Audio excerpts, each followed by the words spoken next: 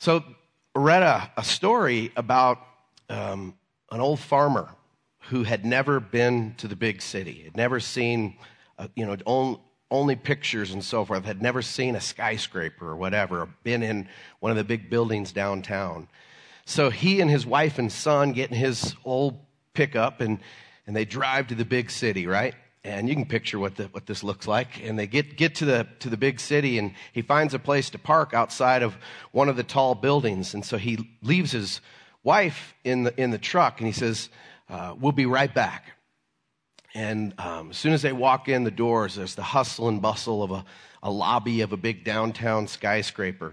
And they look over and they see these mysterious doors opening and closing, what we would know as elevators. They hadn't seen an elevator. And so they saw this elderly woman walk in to these mysterious doors. And moments later, out walks this beautiful young lady. And he says, "Quick, go get mama." Okay, I didn't know how that was going to go. Bob Cooley told me that joke, so if it was bad, it was going to be on him, so he gets the credit for that. But in all seriousness, it's a good example. We kind of try to microwave our spiritual maturity. We think we can pop in a mysterious door and out it's going to pop Jesus, right? And we're going to be acting like him. But spiritual growth, spiritual maturity is a process, right? To think of spiritual growth, to think of spiritual maturity is to have this definition. It's to learn how to think, act, and speak like Jesus. How would Jesus, what is his thoughts, his actions? How would he speak in situations? So learning how to think, act, and speak from him. That is spiritual growth. That is the pattern that we're following. And so this series that we're in is called Mirrors. And we're looking at the concept from Scripture on how God created humanity in his image. Like male and female in his image, it says. And we know that to be created in the image of God is to reflect God-like things. That humanity is separate from all of creation in that we can think, we can reason, we can love, we can make choices, we're creative. That all comes from being created in the image of God. The mountains are beautiful, but they're not in his image, they're his artwork and so forth. So we're looking at how the original image of God was for him to have a mirror and look at us and see himself, right? And we know that Adam and Eve fell, right? They sinned, they disobeyed God. And when that happened, shame and death came into the world. And so the image of God was then shattered and distorted. But in comes Jesus, the full picture, the full image of what God is like. He said, when you've seen me, you've seen God. You've seen what the Father is like. But he's also the perfect picture of what humanity is supposed to be like, that what we're becoming. You and I, as broken image bearers of God, we're not fully human yet. Because when you look at Jesus, his whole life was about sacrifice and giving his life away. He did everything he heard the Father tell him to do. That's what it means to be human. And so we're becoming fully human as Jesus is restoring us back to the full image of God. And so what we're doing in this series, it's really a series on the fruits of the Spirit and how each fruit of the Spirit, here's the 9, love, joy, peace, patience, kindness, goodness, gentleness, faithfulness, and self-control. Each one of those fruits really is what God is like. God is love. God is joy.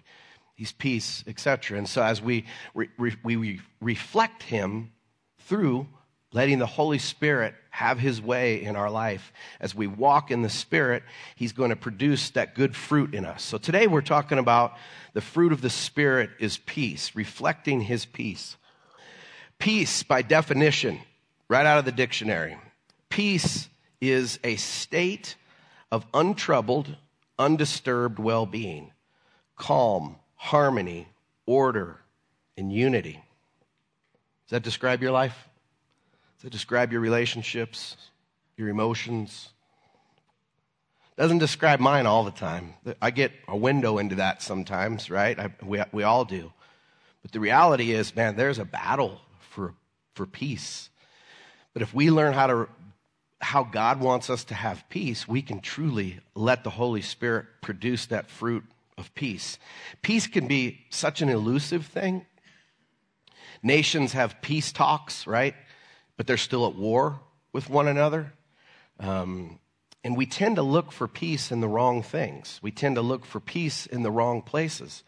How many times do you hear about somebody who has the good life, or they're rich, or they're famous, only to have those very things that we think are going to bring us peace rob our peace? They rob that peace, that right job, that right relationship.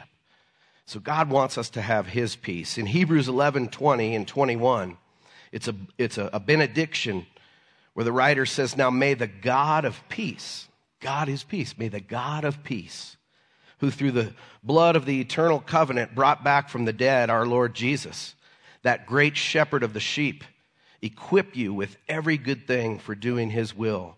And may he work in us what is pleasing to him through Jesus Christ, to whom be glory forever and ever. Now, God is the God of peace. That means he's always in a state of untroubled, undisturbed well-being. He's calm, he's in harmony, he's in unity, in order. That is the God of peace. Well, the God of peace came into this world in the person of Jesus Christ, and to show us exactly what God was like. And Jesus said a promise in John 14:27. He says, peace I leave with you, my peace I give you. I do not give to you as the world gives. Do not let your hearts be troubled, and do not be afraid. We can have the God of peace, his peace, ruling and reigning in our life. It's a process of learning how we live in that. Jesus said, not as the world gives peace. Worldly peace, so to speak. I just had that bumper sticker coming to my mind. Pray for world peace. Okay. Okay, thank you. Whew, scared me for a second. Is this thing on? But that worldly peace is based on circumstances. And Jesus is saying, in spite of your circumstances, you can have a state of untroubled, undisturbed well-being. I want that. So what we're going to do is look at three types of peace. Three types of peace are upward, inward, and outward. Upward, inward, and outward. And in other words, peace with God, peace with ourselves, inner peace, and then peace with others, peace with one another. I would imagine all of us are strained in our peace in one of these three areas, maybe all three today.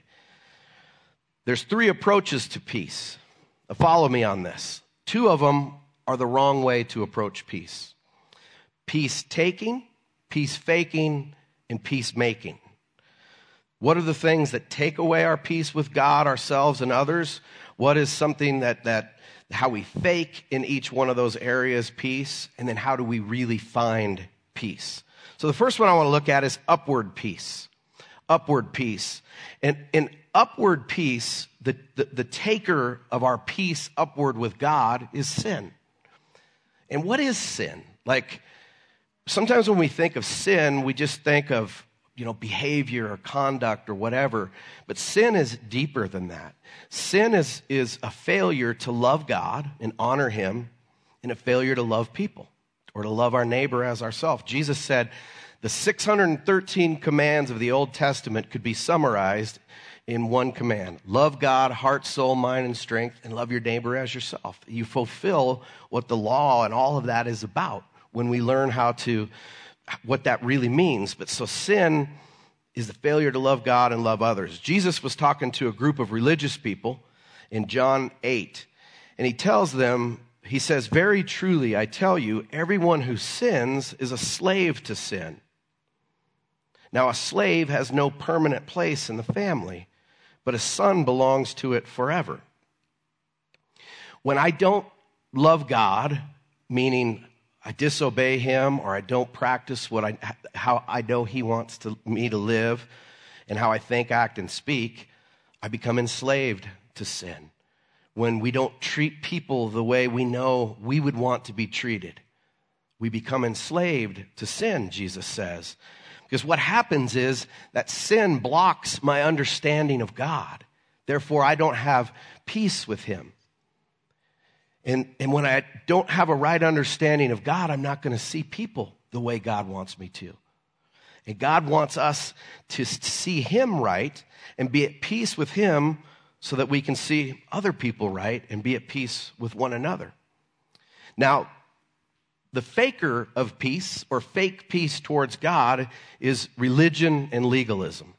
Religion and legalism. You might think, well, isn't Christianity a religion? Yes. What I mean is becoming religious, thinking if I go to church enough or I read the Bible or I say prayers or whatever, then I'm going to have peace with God. So religion or being religious is going through the motions without my heart being changed, without having my heart put into it. There's a lot of people going to church whose heart is far from God, right? We can do the outward trappings of religion without a real relationship or without really being at peace with God. It's duty without delight, knowledge without heart. Now, legalism is where most of us are wired to think that what I do and don't do, especially if I compare myself with someone who's bad, then I'm right with God or I have peace with God. And yet, that's one of the worst treadmills to be on, is to think that what I do and don't do gives me peace with God. It's actually fake peace, both of those, being religious and being legalistic, is fake peace because it's not depending upon God. So I'm not going to have that real peace. Galatians 2:21, the Apostle Paul says, if a living relationship with God could come by rule keeping, then Christ died unnecessarily.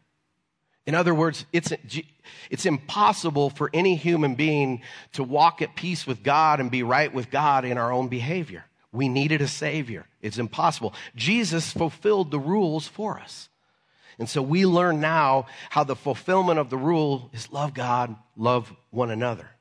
So what makes peace with God? The maker of peace with God is Jesus. No duh, right?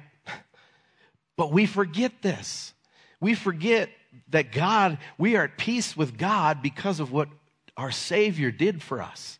In living his perfect life, dying his death, and rising from the grave is how we have peace with God. There used to be a bumper sticker that said, no Jesus, no peace, no Jesus, no peace. N-O, no Jesus, no peace. K-N-O-W, no Jesus, no real peace. That is how we have real peace. Jesus, in that same statement to the religious leaders, said, so if the Son sets you free, you'll be free indeed. You're no longer a slave to sin. You're a child of God. And so we're free because of what the Son did. And in Romans 5:1, Paul says, therefore, since we have been justified through faith, we have peace with God through our Lord Jesus Christ. Years ago, this verse has such a memory attached to it to me. Years ago, a buddy of mine's dad was on his deathbed with cancer, and he asked me to go talk to him. And as we were talking, I just felt this leading to read this verse. And I read it, and he stopped me. He said, Scott, I've always believed that there was a God. How could I deny a creator? He said, I didn't know what to do with this Jesus fella. And he said, according to what you just read to me, that's how I come to God. That's how I can have peace with God. I said, you got it, my friend.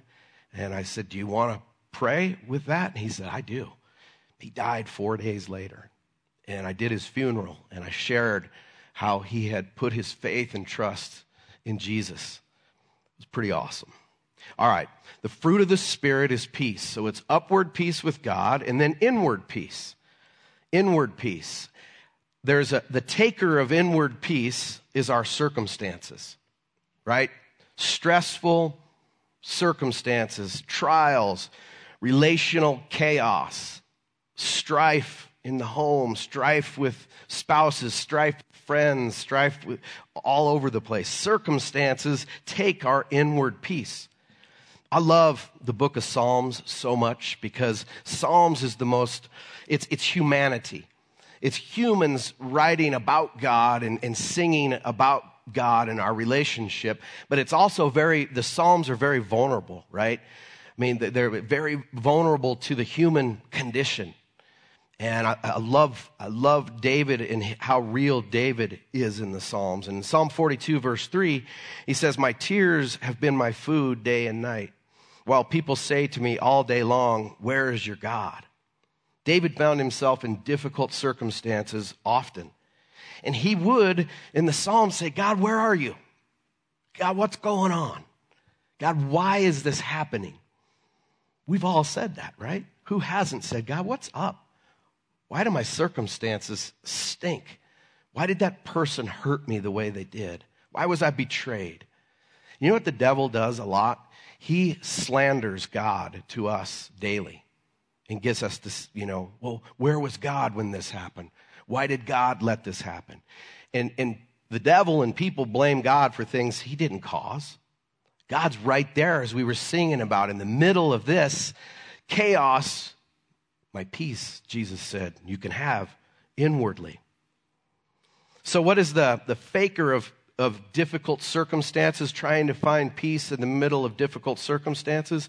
The faker of peace is self-reliance. Self-reliance, you can write that down. When we find ourselves in difficult circumstances, we tend to solve our own problems, or we withdraw, right? When we go through something difficult, and it's kind of funny to me. I get it, but I don't get it, that when people go through difficult circumstances, they stop coming to church. They stop hanging out with their home group, when that's the very thing you need to get you through your circumstances. It's one another, carrying one another's burdens. That's how Jesus meets needs, is through one another. So when you go through difficulties, even if it's something you're guilty over, don't stop coming and being together with your brothers and sisters in Christ. We all got stuff going on in our life. We all have areas that we know we're imperfect.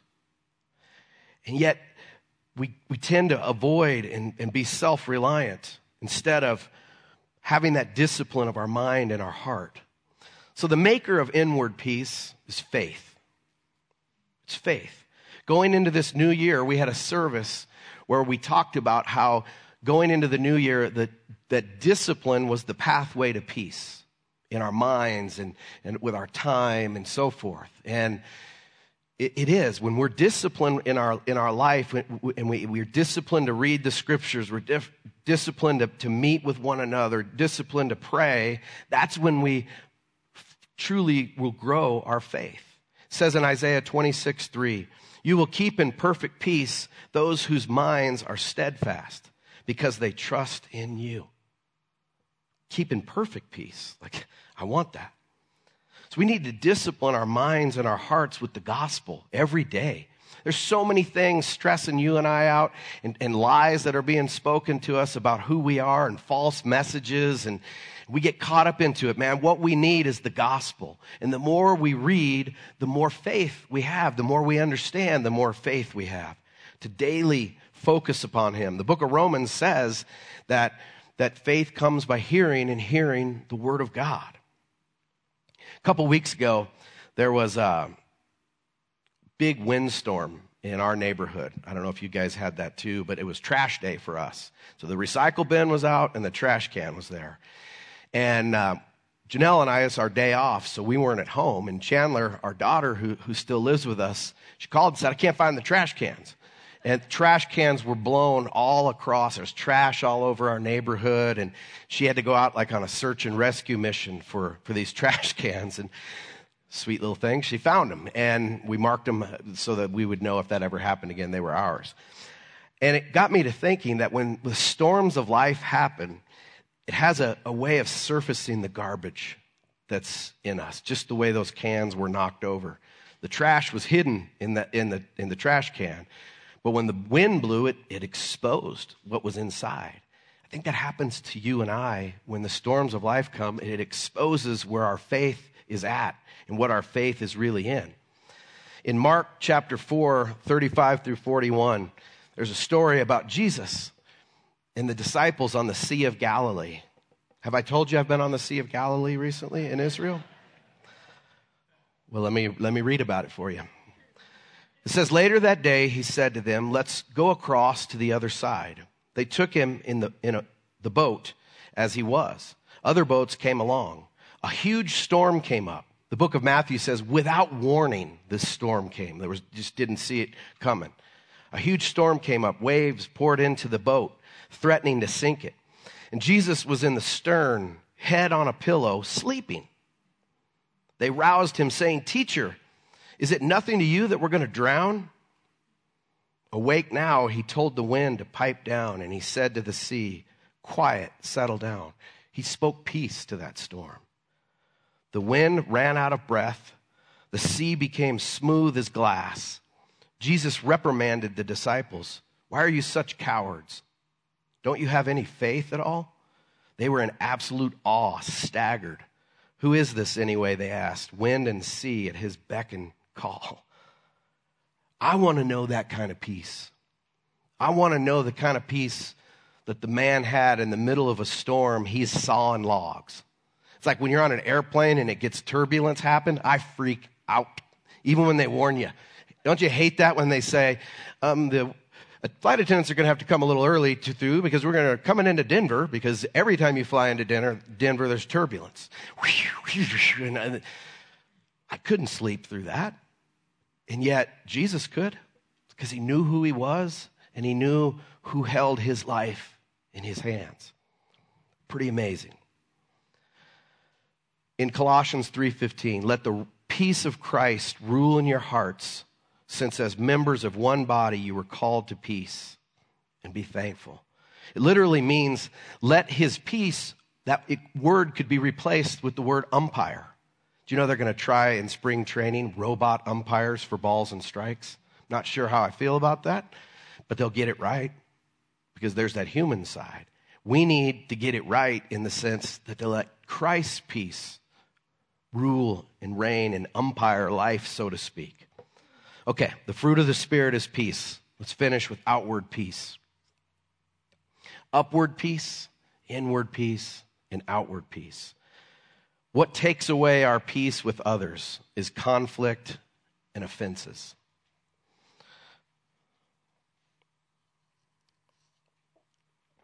And I think when we get upward peace right, we get inward peace, and then it's going to lead to how we treat one another and walk as peaceful people.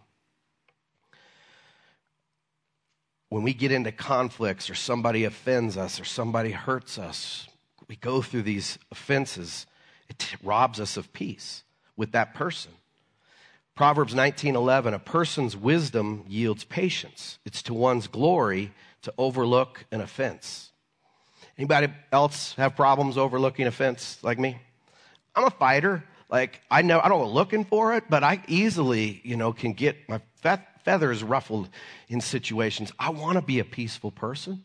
I want to walk at peace. And you look at the life of Jesus, man, offenses were thrown at him left and right. The religious leaders, the Romans, he was called all kinds of things and misunderstood.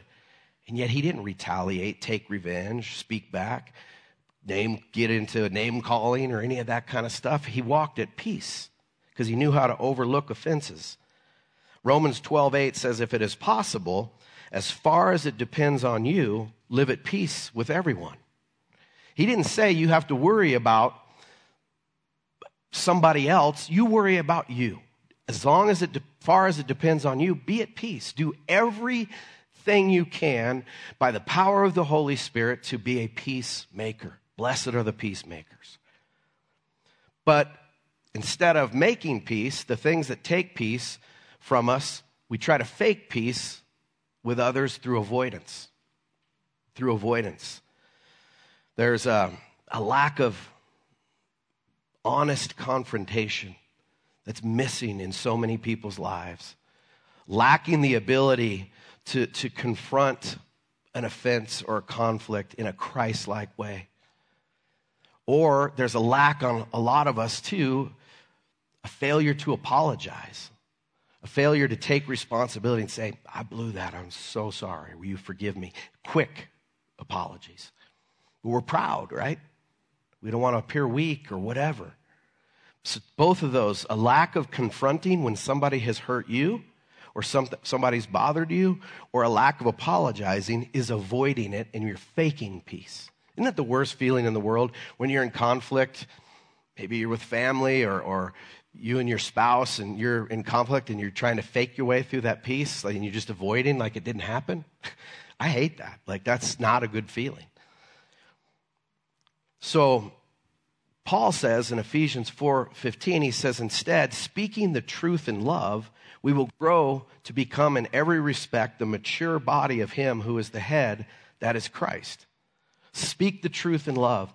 To speak the truth in love, when you've been hurt by somebody or offended or bothered, you give that person the benefit of the doubt, because they may not even know that they hurt you or offended you. And you go to them and you speak the truth in love and you say, listen, maybe you didn't mean to offend me. I want to believe that you didn't mean what you said, whatever's there, and then give them an opportunity to respond. I bet you 9 out of 10 times somebody will say, I didn't realize that offended you. I'm so sorry. And then you can not have this avoidance or fake peace. You can have real peace. And also, apologize. Go and take responsibility for whatever you may have done in a conflict where the peace has been robbed.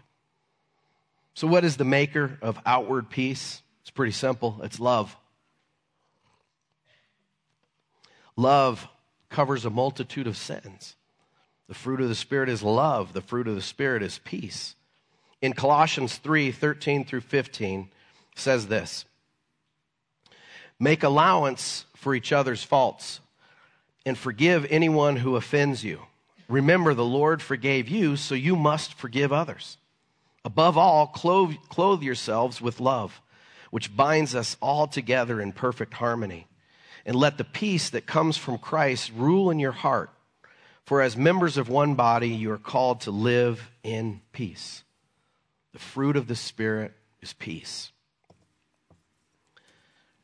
I think as we to reflect the fullness of his peace is to have, first of all, peace with God. If anyone in this room has never made peace with God through Jesus, then you do that by accepting his gift of new life in Jesus, that he came and he died for your sins, and he rose again to give us life now and eternal life forever. And you make peace with him through Jesus. And then to grow in inward peace by having faith in the promises of God, by having faith in what Jesus has done and growing in that, to have that inward peace, which then allows me to have peace with others.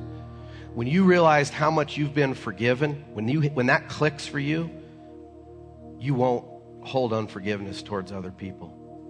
You'll find a way to forgive, to make allowance for one another's faults. I think that verse is telling us that we're to set the bar low for thinking we're never going to be offended by people. That's not realistic. But set the bar so high that when I'm offended or in conflict, that I'm quick to apologize. I'm quick to forgive somebody. I'm quick to give somebody the benefit of the doubt. That's a life of peace.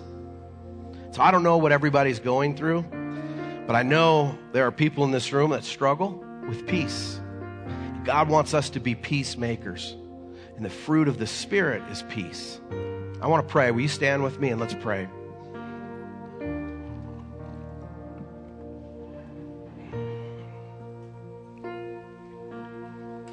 As I said earlier, spiritual maturity doesn't just happen. It's something that we pursue hand in hand with God and allow the Spirit to work in us. And I just have this sense in my heart that there's some of us in this room that you're at conflict with others.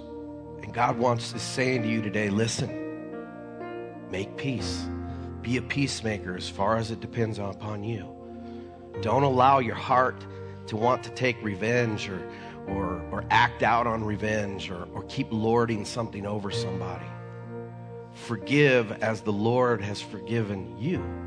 You be at peace. You're not responsible for that other person's position or whatever they're doing. You're responsible for you. So, Lord, as we think about you, the God of peace, may you fill us today with your peace. Fill us, Holy Spirit, and produce peace in us. As we meditate on the cross and we meditate on Jesus, we have peace upwardly. Lord, and as we grow in your promises, Lord, give us discipline to read and to do the things that create a greater faith in each one of us. Lord, and those that are struggling in this room in conflict, Lord, give them humility